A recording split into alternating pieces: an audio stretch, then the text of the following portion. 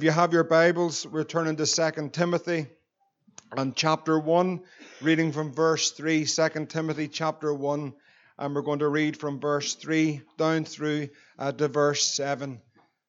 2 Timothy chapter 1, verses 3 through to 7. Amen. Let's pray together as we turn to God's Word this morning. Father, in the name of Jesus, we come, we ask for your help, for your anointing.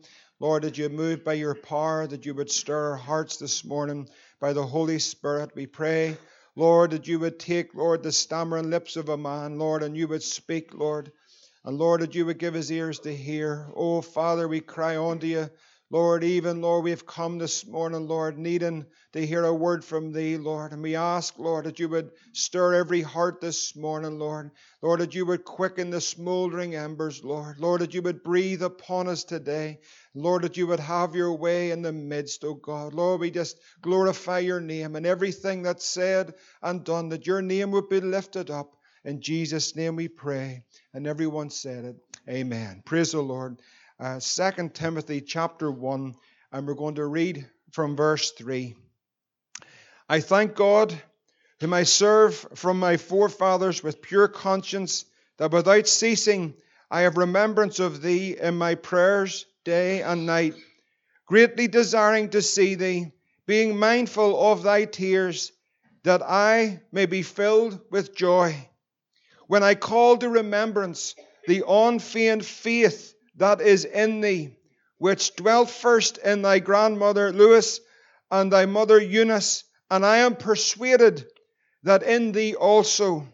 Wherefore I put thee in remembrance, that thou stir up the gift of God which is in thee by the putting on of my hands.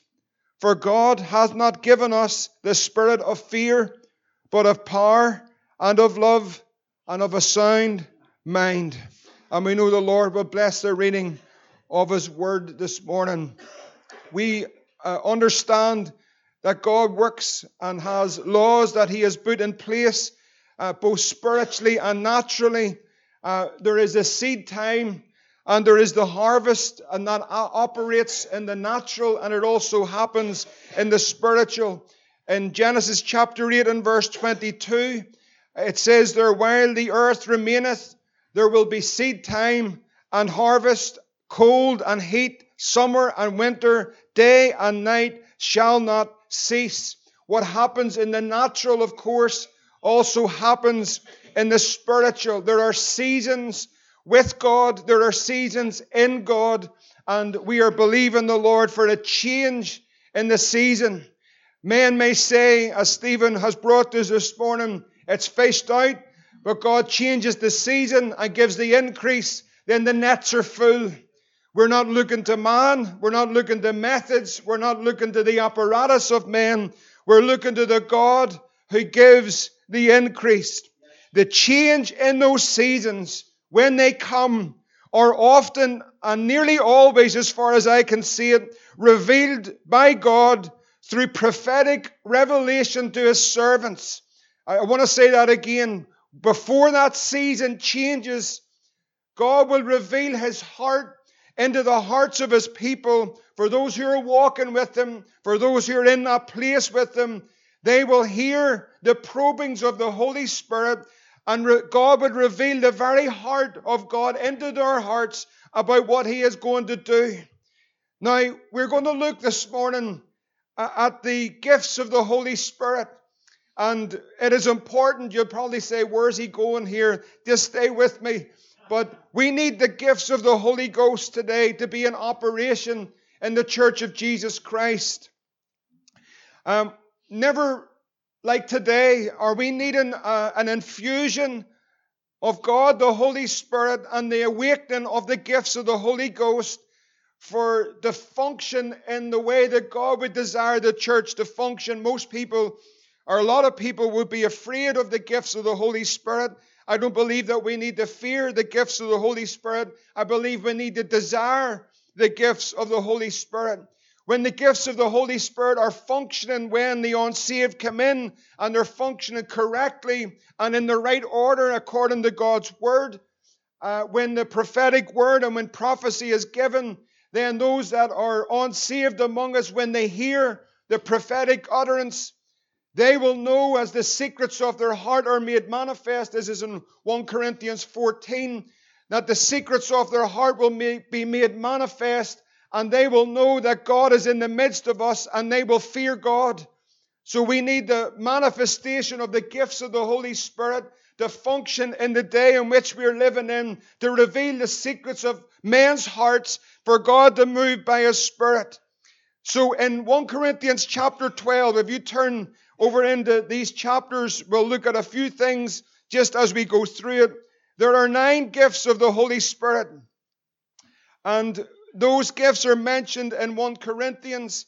And in the 12th chapter, Paul deals with the gifts of the Holy Ghost in chapter 12, chapter 13, and chapter 14. Chapter 13 is the great love chapter, but it is important that we note that is in the context of the teaching on the gifts of the Holy Spirit that Paul brings us that great revelation on love. I've often heard it said or often heard it quoted that people will sometimes use chapter 13 as though in opposition to the gifts. Paul was not writing chapter 13 to oppose the gifts. He was setting the context in which the gifts should function. That's the love of God. If you just, let me show you what I mean by that. If you go into chapter 14, the opening verse there, he says then after that great chapter, follow after charity. And then he says, and desire spiritual gifts. So this morning, under the instruction of the Holy Spirit and God's Word, is there a desire in your heart for the gifts of the Holy Ghost to function in your life and in the body? Amen. I pray there is. There's a desire for spiritual gifts. Now, as we come into chapter 12, just going back, verses 8 through to 11, you'll find there the gifts of the Holy Ghost recorded.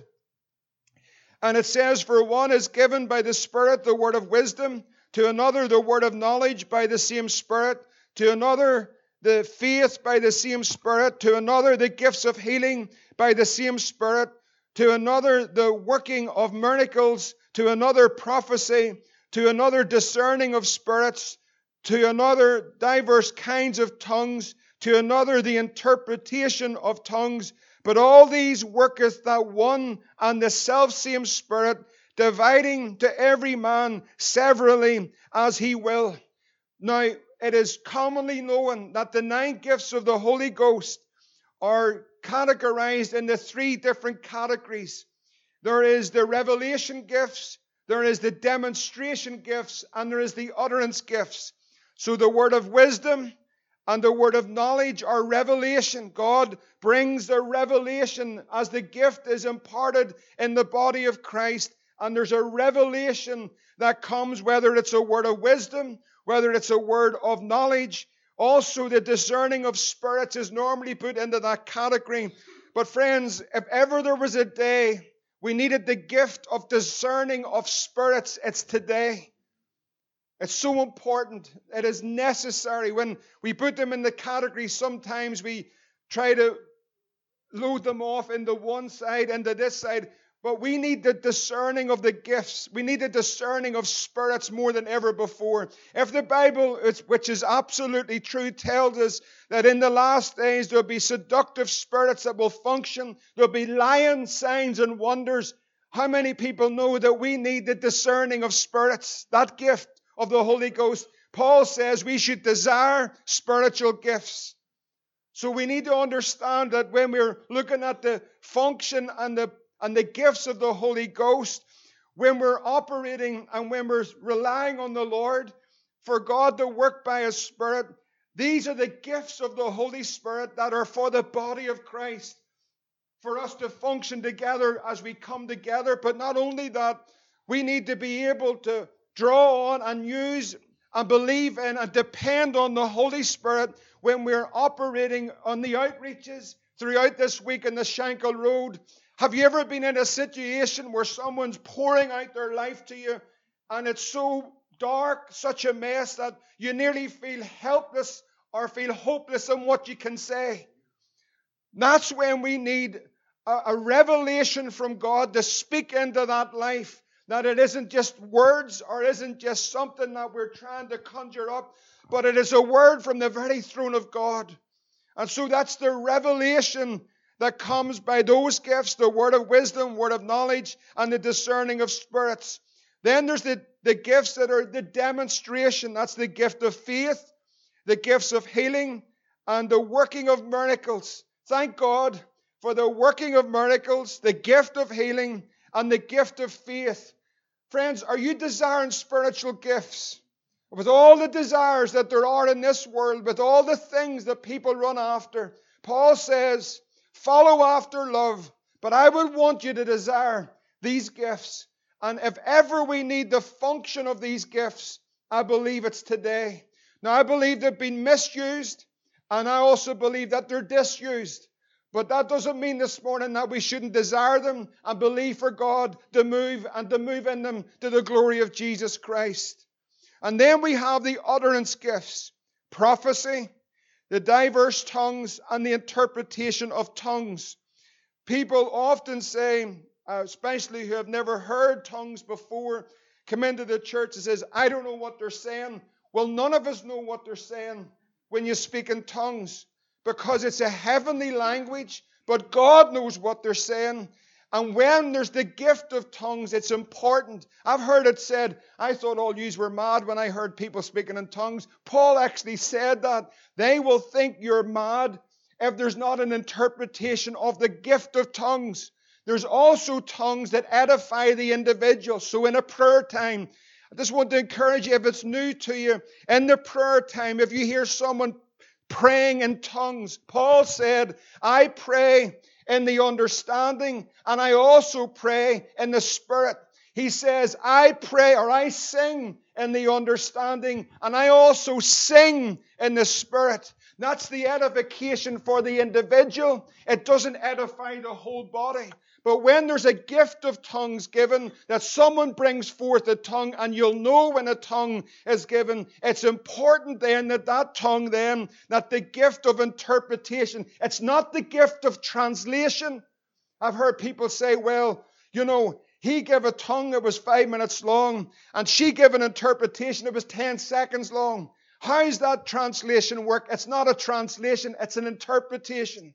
Do you understand what I'm saying? So this morning, when we come to these gifts and understanding the diverse tongues, the interpretation of tongues, and also prophecy, I'm going to come more just along that line in a moment. The utterance that is given, Paul said that he would desire that all of us would prophesy, bring forth. So there's a word of knowledge that God would give to an individual, and under the gift of prophecy, they begin to utter what God would be saying. And I'm going to bring the guidelines to help us in that, because there are biblical guidelines to keep the order in these things. But in all of this, there are these gifts of the Holy Ghost. For the most part, I think you'll agree with me that largely the gifts of the Holy Ghost are dormant today. They're dormant today. That doesn't mean that they're not there. I believe the Holy Spirit imparts and gives the gifts of the Holy Spirit into the body of the Lord Jesus Christ. But what it does mean is that there are gifts that are in this body, and every member of the body, you're a member of the body of Christ. Not that you've signed a sheet in membership. You're a member of the body of Christ if you're born again of the Spirit of God. And so the Holy Spirit imparts into the body, we'll come to it in a minute, I'll show you, the gifts of the Holy Spirit. In other words, young person, if you're saved this morning, the Holy Spirit's desire is to put a gift, the giftings of God into your life for the purpose of the edifying of the body, for the glory of Jesus Christ, to use your life for His glory. Well, I'm nothing. That's great. That's a good place to start. It's much easier if you are. Because the gifts operate when there's true humility. Because the grace of God brings the impartation of the gifts of God. And the Bible tells us that God resists the proud, but He gives grace to the humble. So one of the foundations for the gifts to function is going to be humility in our lives, in order that the Holy Spirit has free flow and the gifts of God are going to operate in your life. I want to encourage you this morning, the gifts of God, the gifts of the Holy Spirit are for every believer in this room. Not just for some people, not just for the people at the front or the people. Everyone in this room, if you're called of God, you're washed in the blood of Jesus Christ, then the gifts of the Holy Spirit is for you. This is not a denominational thing. This is a biblical thing. So the gifts of the Holy Ghost, you know and I know, largely today are lying dormant. In 1 Corinthians 14, we've already just touched on it. I want to, before I move further into the message, bring some guidelines and some scriptural correction as Paul was correcting the church at Corinth where there was severe abuse of the gifts. In 1 Corinthians 14 it says, follow after charity, desire spiritual gifts, but rather he says that ye prophesy, for he that speaketh in an unknown tongue speaketh not unto men, but unto God. For no man understandeth him, howbeit in the Spirit he speaketh mysteries. But he that prophesieth speaketh unto men, and this is the purpose that you will speak, to the edification, the exhortation, and the comfort. That's for the body. He that speaketh in an unknown tongue, he's edifying himself, but he that prophesieth edifieth the church. So when the Holy Ghost is moving, the gift is operating, particularly in the area of prophecy, then the purpose of that prophecy is to edify and to exhort and to comfort the church of Jesus Christ. In verse 27, I'm just dealing with the whole area of tongues so people understand the function and the order of tongues. If any man speak, in the same chapter there, 1 Corinthians 14:27, if any man speak in an unknown tongue, now we're speaking about the gift of tongues, not when we're praying in tongues in a time of prayer. We're talking in particular the gift of tongues. Now the order is this: let it be by 2, or at the most by 3. And that by course, let one person interpret the gift of tongues. So one will interpret. If there's 2 or 3 tongues given in one meeting, then one person will bring the interpretation of what is said. In verse 28 it says, but if there be no interpreter, let him keep silent in the church, and let him speak to himself and to God. In verse 29 it says, let the prophets speak 2 or 3, and let the others judge. The gift of prophecy. And this is where I'm coming to, just to bring some guidelines scripturally in this, and also the order of God in everything that we do. Here we see the gift of prophecy. Let the prophets speak 2 or 3, and let the others judge. So if there's a prophetic word that's given, it's really important that that prophetic word is opened to be judged. It's really important. There are too many people that have been given a word, have not brought that to leadership for it to be prayed over or to be judged. Acted on that word that someone, just anyone somewhere has given them, and on the basis of that have made decisions that's brought shipwreck. That's why there's a leadership and there's an order in the church of Jesus Christ. So if there's a prophetic word that you're given, it's really important that that word is judged. It's really important that that word is prayed over.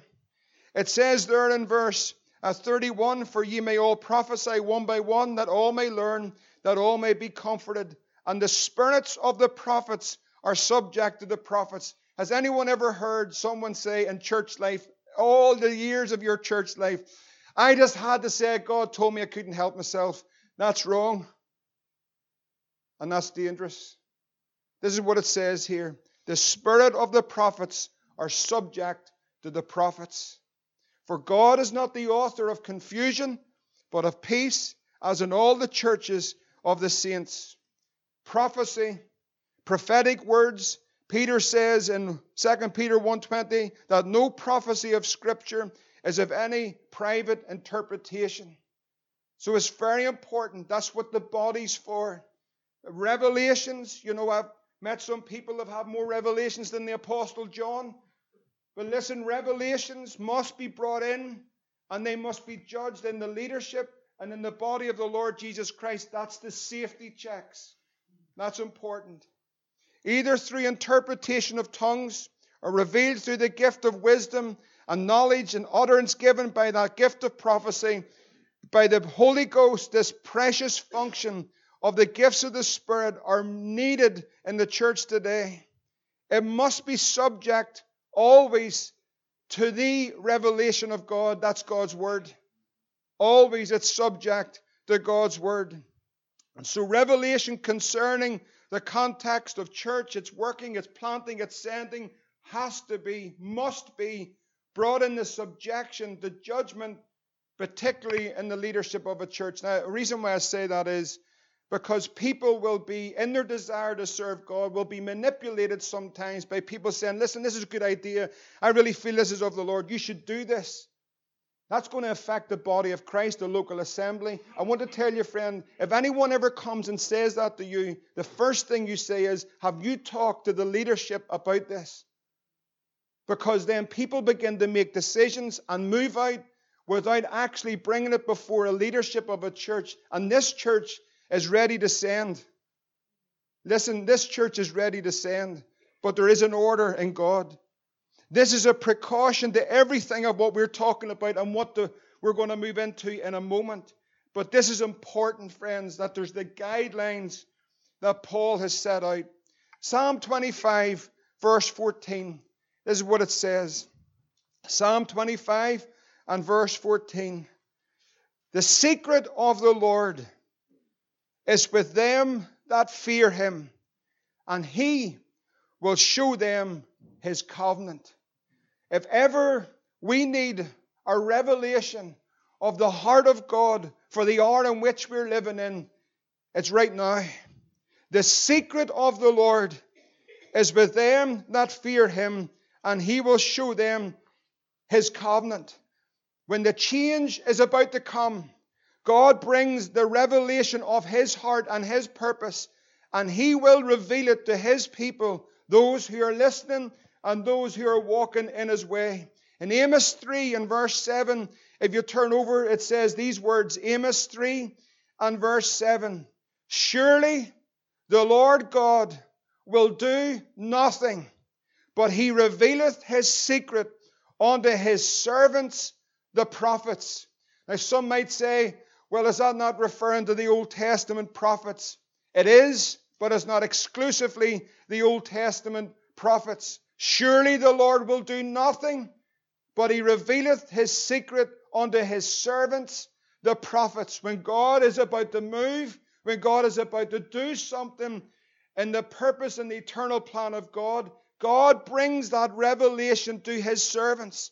Now, I'm not talking about just someone standing here. God will bring that into that body, into that remnant. He'll reveal in their hearts what he's about to do.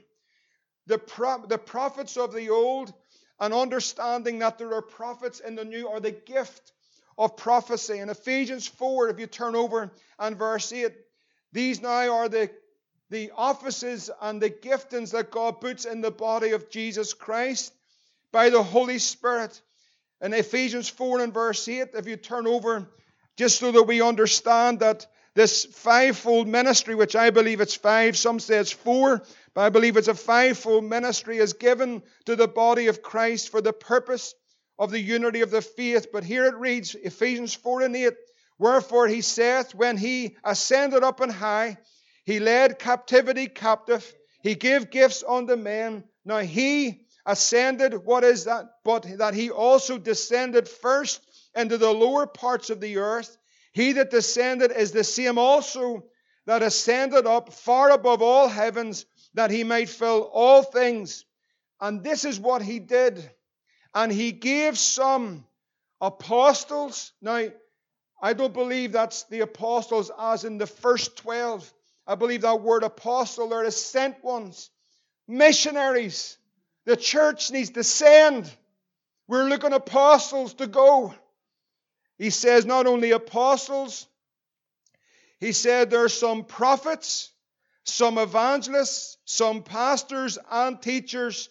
And the purpose of this fivefold ministry, and is this your desire? For the perfecting of the saints, for the work of the ministry, for the edifying of the body of Christ, till we all come into the unity of faith and of the knowledge of the Son of God, unto a perfect man, unto the measure of the stature of the fullness of Christ. Now, is that our desire this morning?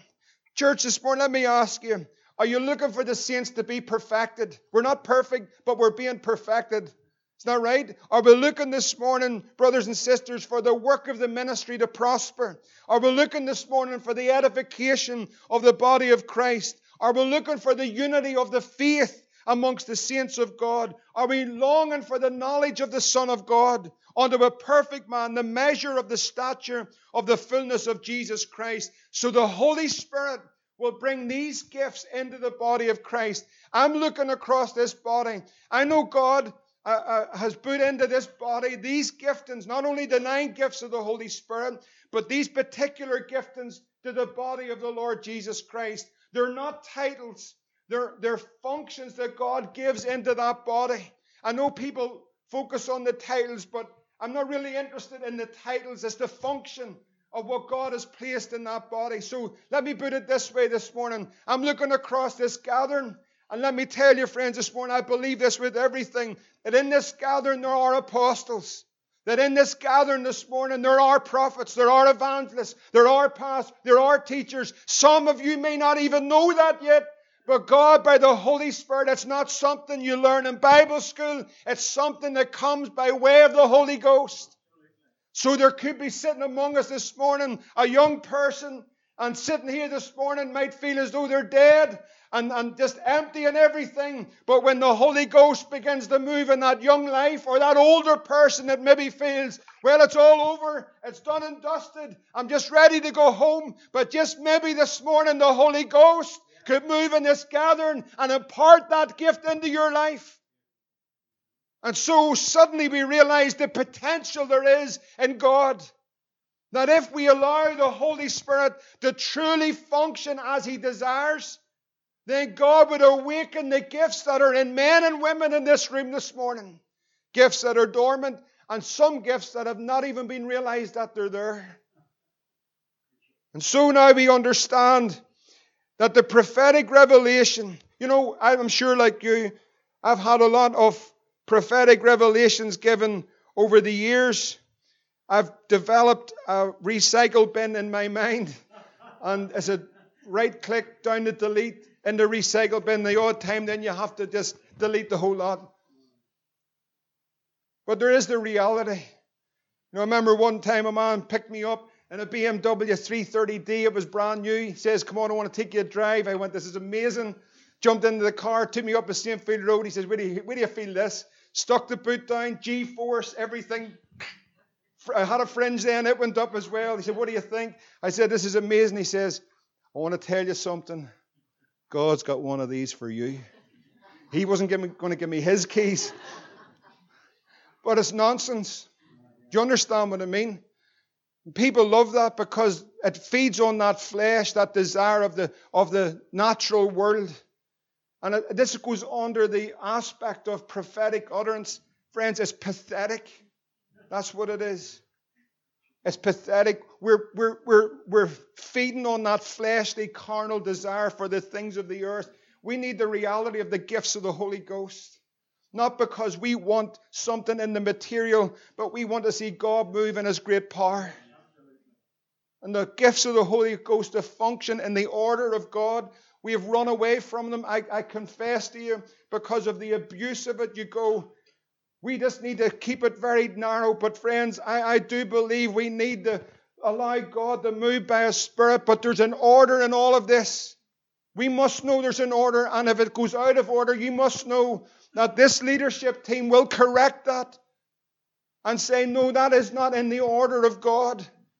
Because we need to mature to a place where we just cannot say things that are foolish and cause people to go off beam. And friends, that has happened. It's happened in this church. A man sat with me many years ago. He had a prophetic picture that he wanted to draw for me. I had to sit there, and he was going to, I don't know, what did you call, heart to heart or whatever, morph. And he had to do this whole picture. I had to sit while he drew a picture to tell me that God has revealed to him that within a few years this church should be closed. It's all over. He drew some of you. He told me what was going to happen. And I just put that bit of paper, and I've got a good bin in the kitchen. I put it in the bin. He believed he was speaking for God. And friends, he was not speaking for God, and he's never come back to say, I got that wrong, brother. And he's sitting in another church today, and I wonder how many more pictures he's drawn, and maybe someone he might have destroyed.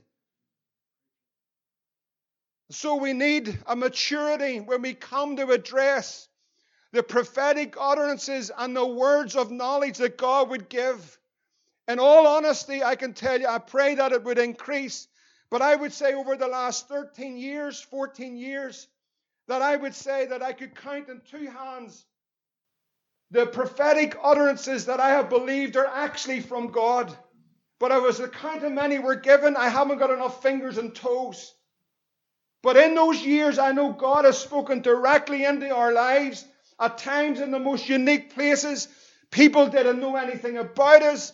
A man coming up to us, standing in the street, and begin to prophesy under the unction of the Holy Ghost, and told us everything that was happening, and warned us of everything that was going to happen, but told us at the end, fear not, because God's with you.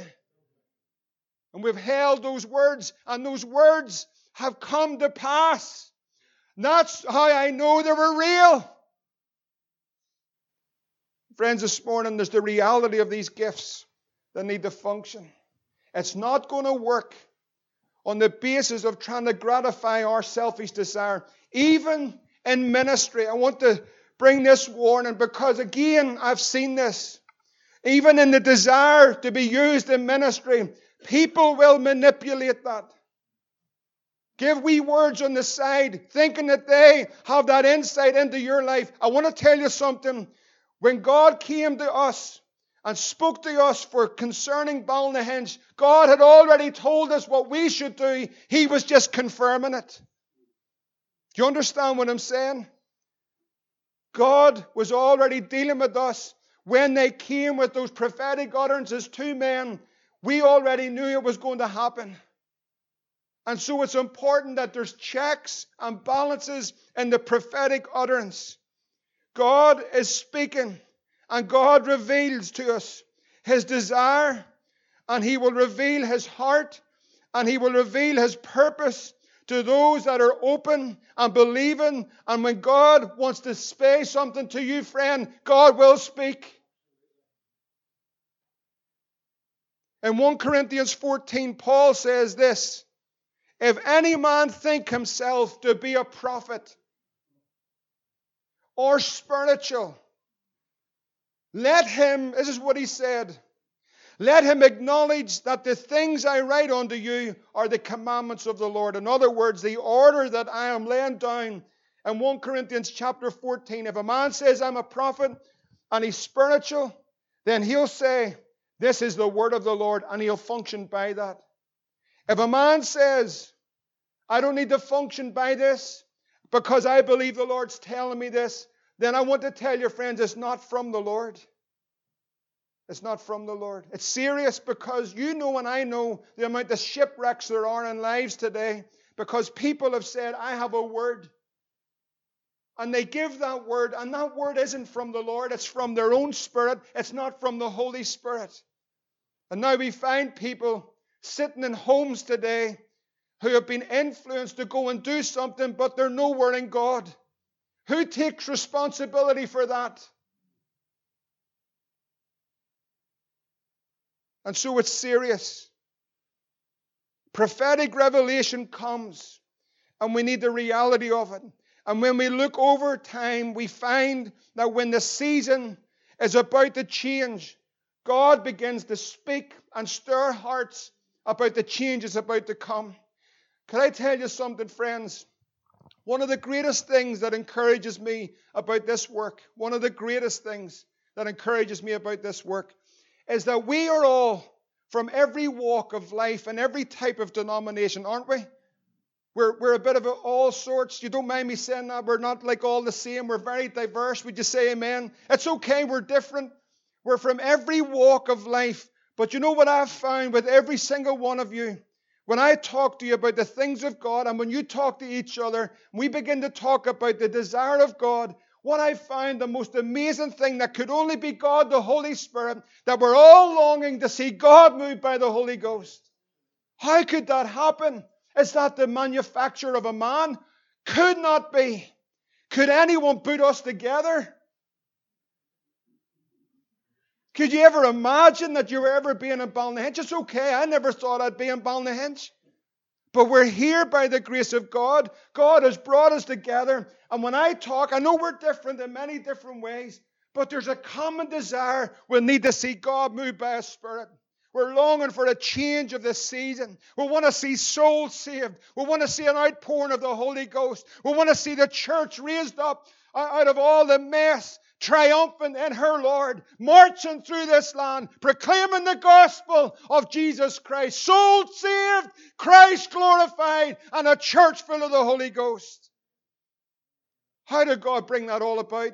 Friends, just this picture of us here is pictures of this all over this island. We groups of people that are longing for the exactly same thing that we're not the only ones.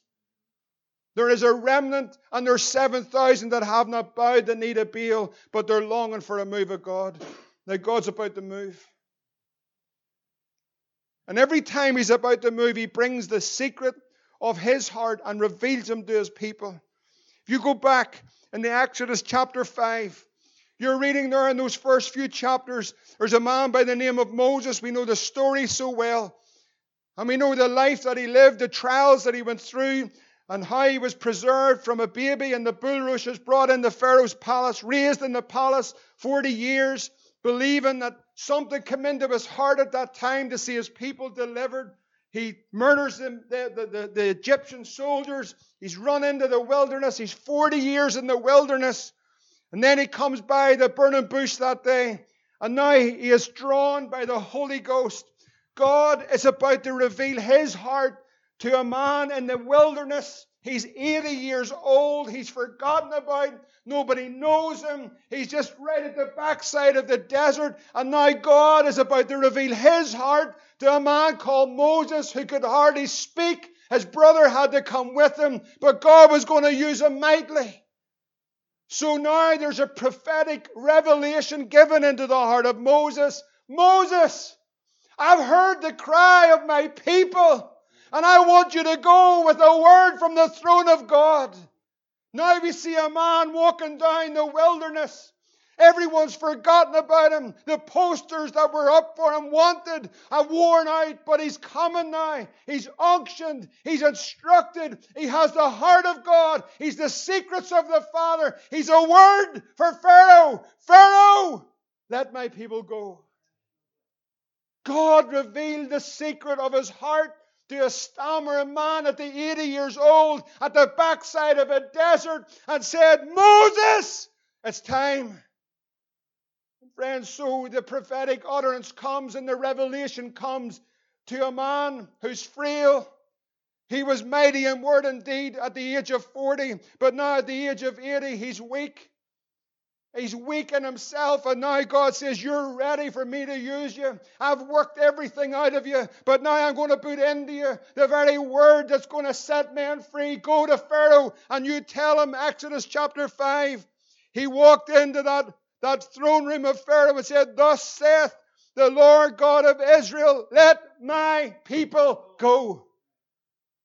Before he was ever going to loose them, he revealed the secret of his heart to a man. Would you pick Moses? Would the church today pick Moses? He's not really able to speak. He's a bit frail. He's 80. He's past it. He should be drawing the pension. He should retire. He should just hang up the boots. It's all over. I tell you, friends, what man rejects is what God picks up and is what God uses. You think of Elijah in 1 Kings chapter 16 and verse 29, the backdrop of all of this time. In 1 Kings 16:29, it says, and in the 38th year of Asa the king of Judah began Ahab the son of Omri to reign over Israel. 1 Kings 16:29. And Ahab the son of Omri reigned over Israel and Samaria 22 years. And Ahab the son of Omri did evil in the sight of the Lord above all that were before him. Came to pass, as if it had been a light thing for him to walk in the sins of Jeroboam the son of Nebat, that he took to wife Jezebel, the daughter of Ethbaal, king of the Sidonians, and went and served Baal and worshipped him. He reared up an altar for Baal in the house of Baal, which he had built in Samaria. And Ahab made a grove, and Ahab did more to provoke the Lord God of Israel to anger than all the kings of Israel that were before him. If there ever was a wicked day, it was right here. And friends, if there's ever a day that we're in deep wickedness, it's right now. But look what happens. You open chapter 17. Now you find, it just says these words, and Elijah the Tishbite, the prophet of the Lord, who was of the inhabitants of Gilead, comes to Ahab, and this is what he says: As the Lord God of Israel liveth, before whom I stand, there shall not be dew nor rain these years, but according to my word. I've got a word for you, Ahab. I've come from the presence of the Lord, and he's revealed his heart to me. And I'm here to tell you today, there's not going to be any rain in this place until I say so. What a boldness. What's happened? God spoke to him. Israel's backslidden. And you'll note the pattern in everything of what I'm saying today. Every time the revelation comes, I tell you what it's for. It's not to promote a ministry. It's not to elevate a man. But it's always to deliver his people. It's always to save precious souls. We read of Elijah, and we know that he was a man of like passions as we are, but yet God would reveal his secret to him, and God would use him mightily. In Acts chapter 27, in the New Testament, we read there of Paul the Apostle, in case you thought it was just confined to the Old. But in Acts 27 and verse 9, they're all on a boat, and now they're traveling from Crete. And just for time's sake, we'll just get to the point. But in Acts 27 verse 9, now when much time was spent, when the sailing was now dangerous, because the fast was now already past, Paul admonished them and said unto them, what did he say? He's revealed, he has a secret revealed to him from the very heart of God. Sirs, right in the midst of all this mess, all these prisoners, sirs, I perceive that this voyage will be with hurt and much damage, not only of the lading and ship, but also of our lives. Paul the Apostle reveals, brings the revelation, the prophetic revelation. Listen, men, all of you, he said, I'm not the captain of this boat. I don't know about shipping. He was a tent maker, but it's revealed to him by the Holy Ghost. This journey is going to be with much hurt and much damage. And they didn't believe him. It says in verse 11, nevertheless, the centurion believed the master and the owner of the ship more than those things which were spoken by Paul. But God was about to move on that ship. Shipwreck was coming, but men were going to be saved.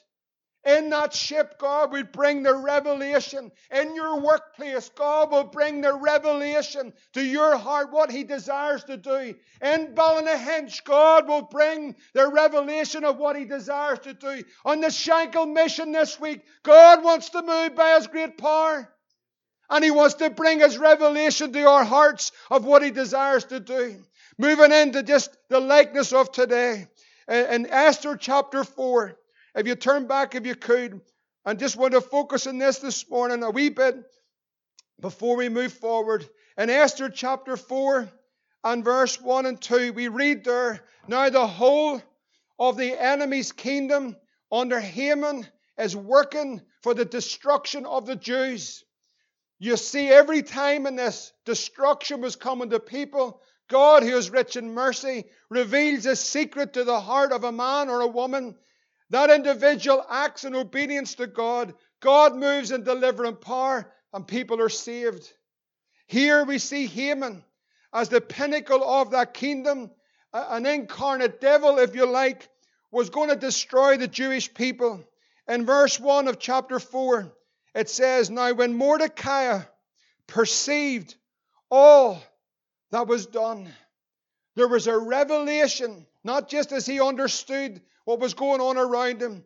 Now there's a revelation, there's a perception of what the enemy is seeking to do. You know, I've listened to asking different ones about this week and the door-to-door and what you've heard and what you've picked up and what you understand and what's being said. And friends, if our perception out of all of what we have heard throughout this whole week is not that the enemy has completely ravished and destroyed that neighborhood on the Shankill Road, if we don't grasp that the enemy nearly has had his day with lives, everywhere around us and nearly in every door, Nicky called it a door, and the man's brother and the man's uncle both have taken their own lives just in one house. And I know that you've come across countless like that on those doors. Lives that are broken. You know, the refreshing thing about it for me is you're not walking into a place where everyone's trusting in their material possessions. There's not the facade of a world. You know, when you go to some of our neighborhoods up around this area and you're walking up, they all need saved, don't get me wrong. The good, the bad, and the ugly, everyone needs saved. But you're walking up pristine driveways, beautiful gardens, fancy cars, go to church on a Sunday, and you have to wade through all the religion and all the material possessions. But when you're down there and somebody opens a door, you're seeing a man for who he is. There is no facade. And praise be to Jesus this morning, the poor heard him gladly. The poor heard him gladly. You know, the man with the big house needs to saved as much as the man with the wee house. I'm not saying that. But, you know, it's harder for a rich man when he's trusting in his good living. You know, it all looks good. It sounds good.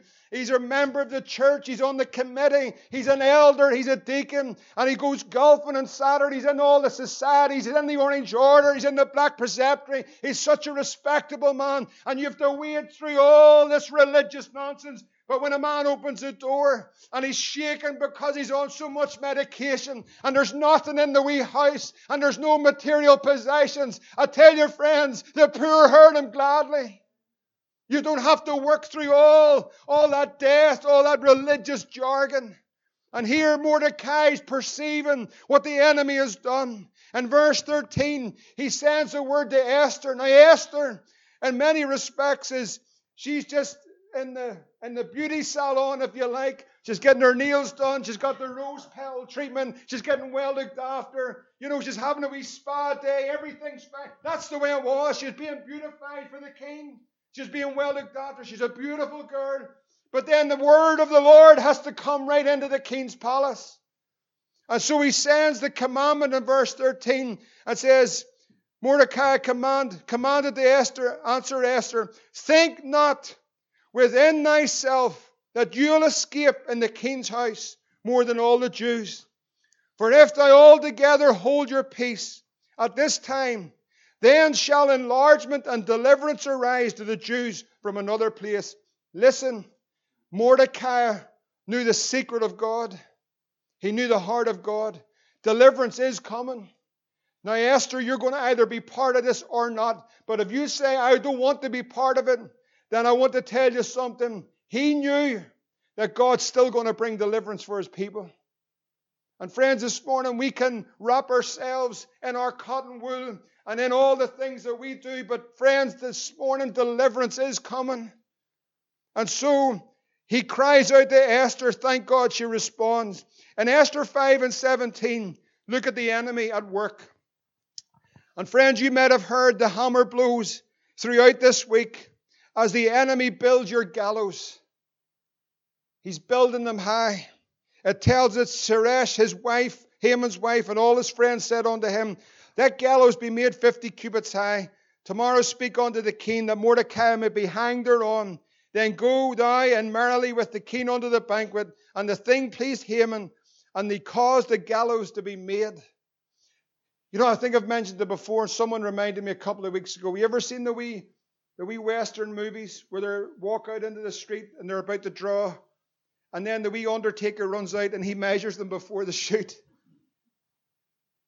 It's like the enemy's measuring you up. Time's up. Or maybe it's my case. Haman's building the gallows, friends. I want to tell you something. The enemy might press in hard. You might hear the hammering of those gallows being built. Your name might even be on it. But thank God there's a God in heaven. It says in Esther 6:1, this is what it says. On that night, could not the king sleep? I tell you, friends, you think your prayers are going nowhere, God's not hearing your prayers. On that night, could not the king sleep? God can take sleep away from eyes. God can bring conviction of sin. Every wee door that's been wrapped, every invitation that's gone through, every conversation that's been had. They go home at night time, they're laying their head down on that pillow, they're about to close their eyes. Thank God for Holy Ghost conviction. On that night, the king could not sleep. He opens those records, finds that Mordecai hasn't been rewarded for a good deed that he'd done years ago. Can you even believe this? Isn't God amazing? And suddenly now he's awakened. What happened to Mordecai? Mordecai's name's on the gallows. Haman's about to get him hung. And now the king is awakened to the labor of Mordecai. And God's about to intervene. This is the God that we serve. These revelations that come are from the Holy Spirit of God. You'll notice that in all these revelations that come, the purpose was the salvation of souls in Egypt, Mount Carmel, the Jews in Mordecai's day, and a shipload of prisoners with Paul. These revelations come, Matthew 16, it's not by flesh and blood are these things revealed, but it is by the Holy Spirit. The revelation of the heart of God into the heart of man by the Holy Spirit, revealing that there is a change about to come, a warning, a deliverance for the purposes of God. The tragedy of our day has been the misuse of the gifts, but also the disuse of the gifts. The disuse of the gifts. They're not used.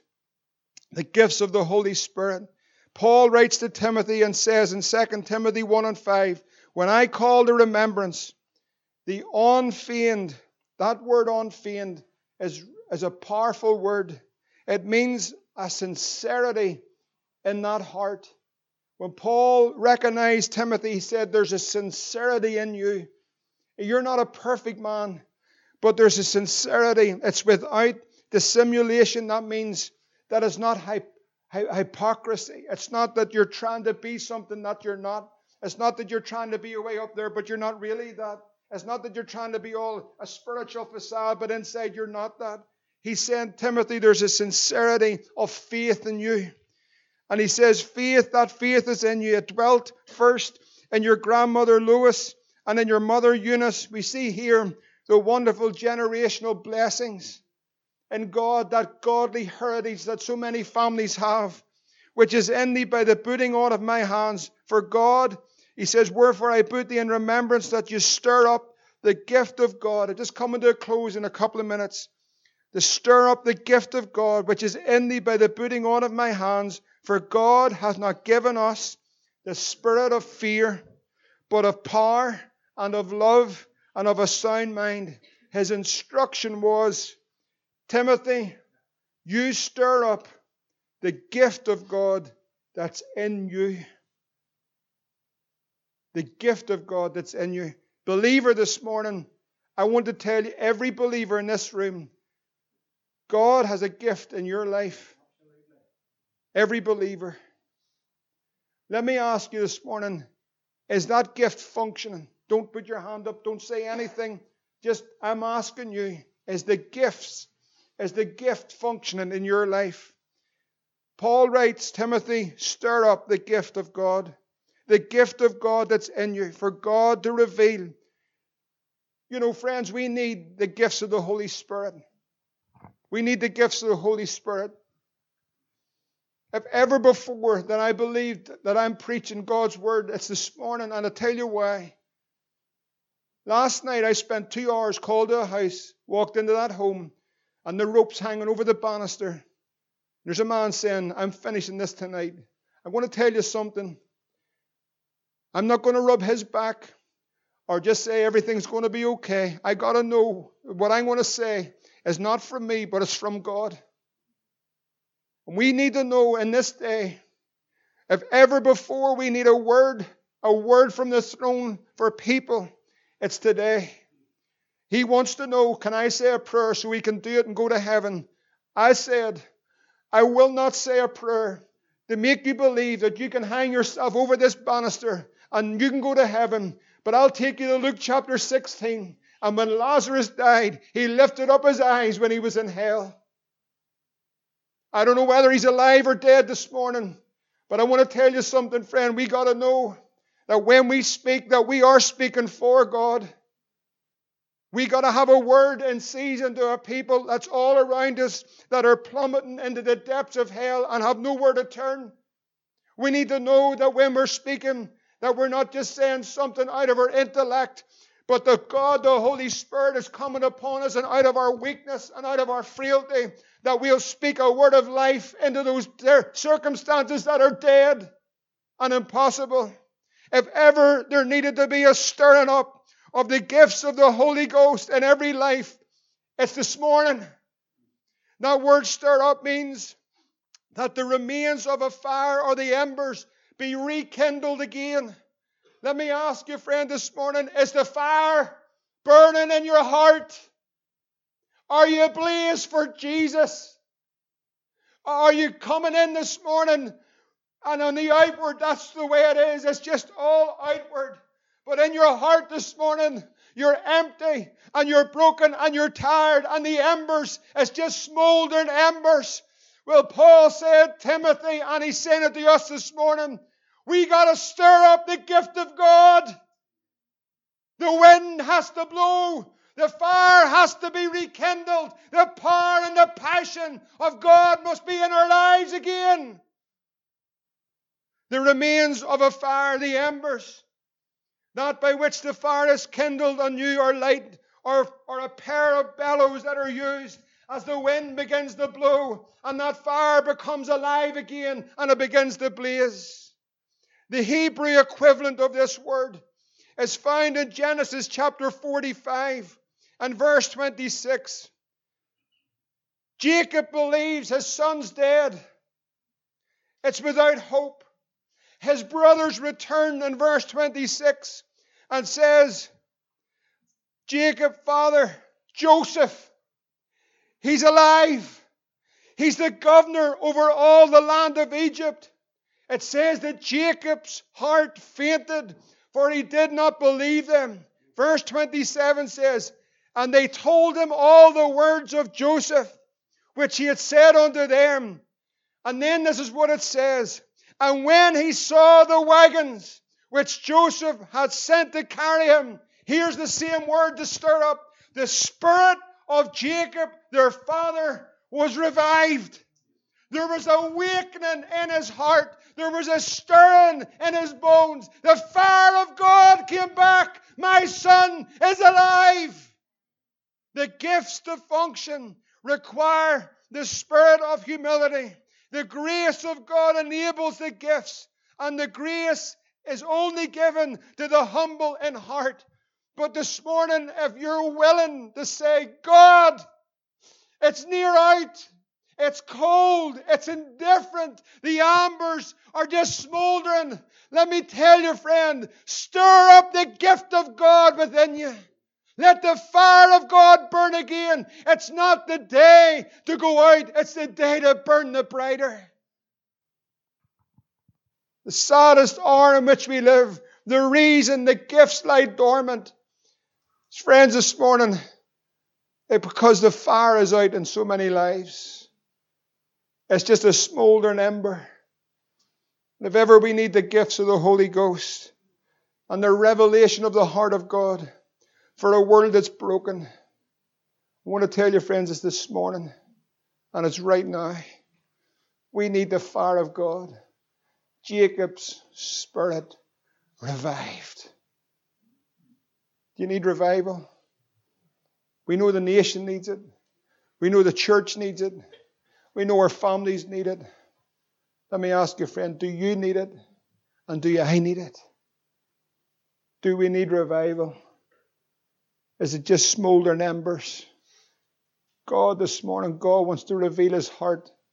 of what He's about to do in this land. Deliverance is coming. Friends, do you want to be a part of that? Do you want to be a part of that? Then stir up.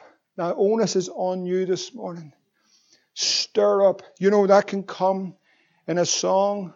It can come in a prayer. It can come in an altar time. It can come when you're driving home. It can come in your kitchen floor. It can come on your living room floor. It can come when you're lying on your bed. But I want to tell you something. We need to stir up the gift of God. Young people, God has a gifting and a purpose and a plan for your life. Well, I'm not intellectual. I tell you, it's a big bonus. It helps sometimes. I'm not saying if you are intellectual, please don't be offended. But let me tell you, sometimes it's easier just to believe Him rather than going through all the jargon and all the doctrines and all the debates. Oh God, we've heard them for years and our nation's getting worse. Surely it's the day, and I believe it to be the day, that there's a generation going to burst forth. And know what they'll have? The revelation of the heart of the Father for a broken world. That's all they'll have. We're going to tell you something that's going to be enough. The power of the Holy Ghost in lives is the fire burning bright. If it's not, friend, I encourage you this morning, get on fire. Humble ourselves before the great and almighty God, and He's going to raise you up this morning. Don't be it says He's not given us a spirit of fear, but of power and of love and of a sound mind. You know the spirit of fear will keep people from pushing through to God. What people think, what men say. The fear of man, it causes a snare in lives. Oh, I've been up 100 times. I couldn't care less if you've been up 1,000,000 times. And you don't have to come up. You can sit at your seat or kneel at your seat. But in your heart this morning, are you on fire for God? If not, let's get on fire for God. Stir up the gift that's within you. Let's believe God together. Let's pray. Amen.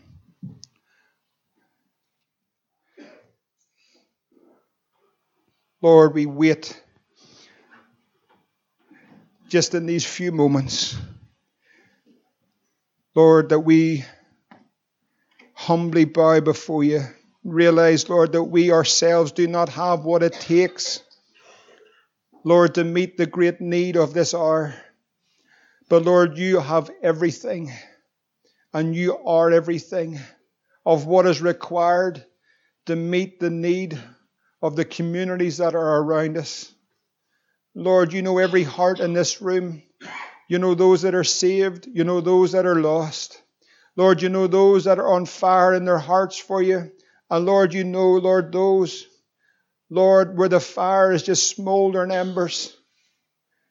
Lord, this morning I thank you, Lord, in your mercy. Lord, every time you've acted, Lord, it's always, Lord, to bring your people back. Lord, this morning, Lord, even as we just wait for these few moments, oh God, search our hearts. But Lord, give us the ability, Lord, and give us a Holy Ghost boldness to press through and to stir up the gift of God that is within us. Lord, would you infuse the body of Christ with all the fullness of Jesus, all the graces, all the fruit, all the giftings, all the manifestation of the person of Jesus through the body, that this world would know that these people have been with Jesus. Lord, give us a fervent love one for another. Lord, we pray, Lord, in the name of Jesus, Lord, have your way among us. Lord, by thy Holy Spirit, breathe upon this people today, Lord. Breathe upon our hearts again, Lord. Breathe, Lord, that the fire would be quickened, Lord. And Lord, we would be set ablaze for Jesus. Oh God, this morning, Lord, we know you have a purpose for this land, for Ireland, for North, for South. Lord, even as we look into this week in this Shankill, Lord, you have a purpose. Men may say what they say, but oh God, you've heard the cry of those in tombs, Lord, that cut themselves, are chained, Lord, where the things of this world are broken and have nowhere to turn. Lord, we come, Lord, And we go, Lord, not because we want to do something for ourselves, but, oh God, our cry is for a move of the Holy Ghost. Lord, would you ignite this body, every member, young and old, Lord. Lord, we thank you that everyone is crucial, vital to the function of a body. But, oh God, we need to be on fire, every one of us, Lord. Oh God, we need the fire of God in our hearts, in our bones, Lord. We need a fire in our bellies, Lord. Lord, we need Holy Ghost fire. Lord, you said that we will be baptized with the Holy Ghost and with fire. And oh God, we pray for that fire, Lord. Lord, touch us this morning, Lord. Lord, as we wait, Lord, you see, Lord, the great need among us, Lord, the need around us. But oh God, we pray, Lord, as you did with the very heart of Jacob all those years ago, revive us again, Lord. Revive us, oh God. Put a fire within us, Lord. Oh God, we pray these mercies in the name of Jesus this morning.